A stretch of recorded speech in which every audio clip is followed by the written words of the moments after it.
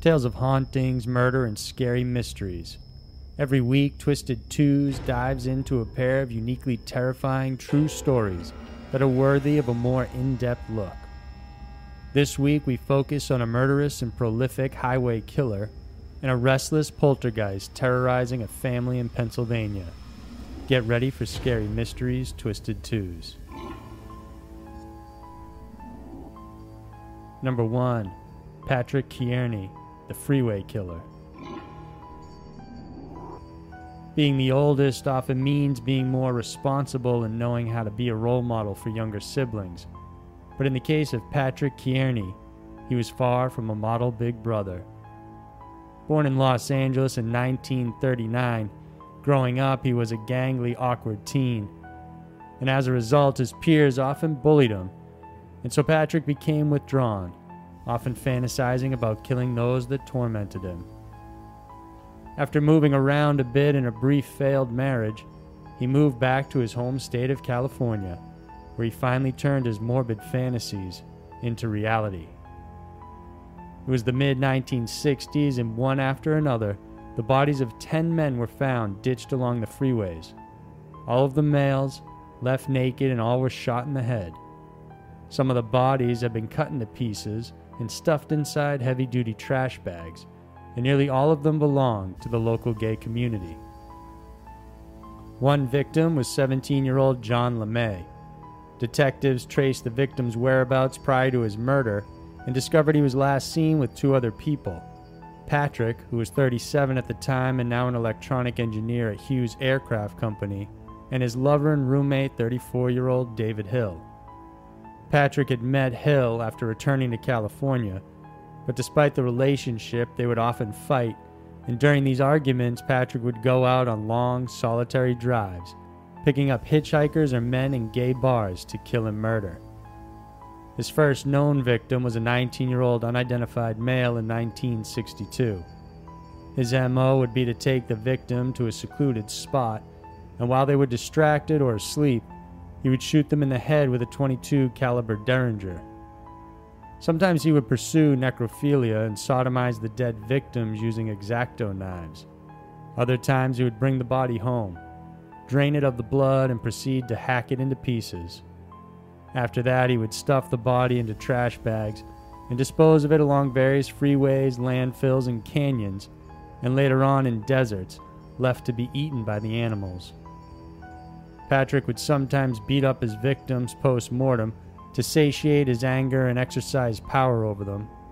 It's no surprise that some of his victims even bore a resemblance to his bullies during his childhood. His brutality was extreme and spared no one, as he admitted to killing 5-year-old Ronald Dean Smith and 8-year-old Merle Smith. The latter victim he admitted to abducting and smothering before disposing of the body in a national park. Kearney's behavior went largely unnoticed by those around him. His supervisor at Hughes Aircraft said he was a model worker, while those who knew him simply said he was a loner. A local grocery store owner named Jerry Stevens did notice he often bought butcher knives, examining them in detail and asking about their quality, but other than that, he was a regular guy. Patrick's last victim was actually 17-year-old John LeMay in 1977. John had told a neighbor he was heading out to meet a man named Dave, who was in fact David Hill. LeMay went to his house and was informed by Patrick that he wasn't home at the moment, but that he could wait inside and watch some TV. Strictly out of habit, Patrick, without provocation, shot LeMay in the back of the head and then hacked the corpse into pieces before throwing it into the desert. When police dropped by to question Hill and Patrick, they were initially cooperative during the interview, but the moment police left, the two fled to Texas. Both their families pled for them to surrender, and so in July of 1977, they walked into the sheriff's office, pointed to their wanted posters, and casually said, "We're them." David Hill was found to have no involvement in the crimes and was eventually released. Patrick, however, admitted to the murders and even led police to areas where they found additional victims. In all, he was charged with 21 counts of murder. Police believe he was involved in 7 more cases but could not find physical evidence tying him to the victims. Patrick currently remains in the California State Prison, serving 21 life sentences. Number 2. The Smurls Poltergeist. Originally from Wilkes-Barre, Pennsylvania, Jack and Janet Smurl had to move out and relocate to a new house after Hurricane Agnes devastated their home in 1972. Jack's parents, John and Mary, recently bought a new home in West Pittston. It was a duplex, and the arrangement was for John and Mary to live on the right half, while Jack, Janet, and their 4 daughters, Dawn, Heather, and later on twins Shannon and Karen, would stay in the left half. The home was a bit of a fixer-upper, so the family spent time remodeling it, and for the first 18 months everything seemed quiet. But then in January of 1974, the Smurls began noticing odd things in the home. Previously fixed water pipes would keep leaking even though a plumber had fixed them, and an unusual stain appeared on a new carpet seemingly without any cause. Toilets would flush at random even without anyone using them, and one evening the television set burst into flames. Additionally, the family found scratches on the bathtub sink and woodwork, as if some sort of animal had gouged it. Soon, apparitions began to manifest, and the eldest daughter, Dawn, saw people floating around her bedroom. Empty rocking chairs would start swaying, footsteps could be heard all throughout the house, and foul smells would begin to permeate. Despite all this, the Smurls felt leaving would be a defeat, and so they continued to live in the home for several years. In February of 1985, Janet was in the basement doing laundry when she heard her name being called. She looked around the house to see who it was, but she was alone. At another time, while in her kitchen, a faceless man appeared to her. The room went cold and the strange apparition walked right through the wall, then appearing in front of Mary, who was on the other side of the house. Neighbors reported hearing screaming and unusual noises coming from the property, even when they knew no one was there.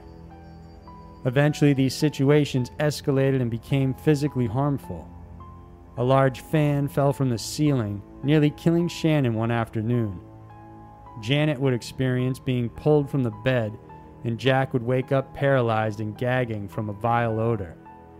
Their dog, Simon, would also be repeatedly lifted up by unseen hands and thrown across the room. Feeling defeated by the attacks, the Smurls sought help of demonologist Ed and Lorraine Warren in 1986. The Warrens questioned the family and determined it was possible the spirits or entities were dormant within the home and were awakened as a result of the emotional energy generated by the daughters going through puberty. They identified 4 spirits, 3 of which were human, and 1 was a demon. Attempting to provoke the demon to come out, the Warrens played religious music and chanted prayers. After this, the attacks on the family became more sinister.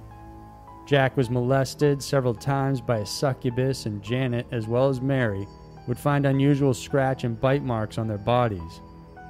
Dawn was almost killed by a terrible disease, and the demon, it seems, would haunt the family even when outside the home. With nowhere else to turn, they asked the press for help in hopes of finding somebody with answers. Although they initially refused to show their identity, they eventually were uncovered. The Smurls again asked for the help of another medium, who corroborated the Warrens and their findings.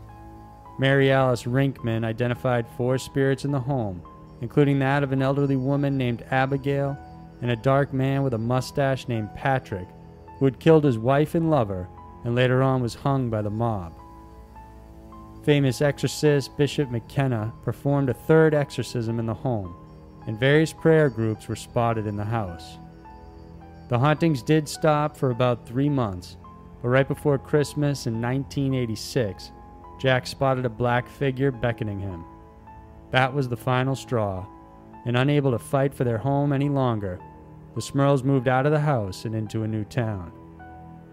The subsequent owners reported that they never experienced anything strange or supernatural inside. The phenomena reportedly followed the Smurls family to their new residence, However, they shied away from the media, and so there's little information on that. So there were a pair of some of the most mysterious and sinister true stories around. The world can be a crazy place, and Twisted Twos is sure to show you why. If you enjoyed this video, then please remember to subscribe to our channel. We have several new scary mysteries coming out every single week that we're sure you'll enjoy. Thanks for watching, and I'll see you next week.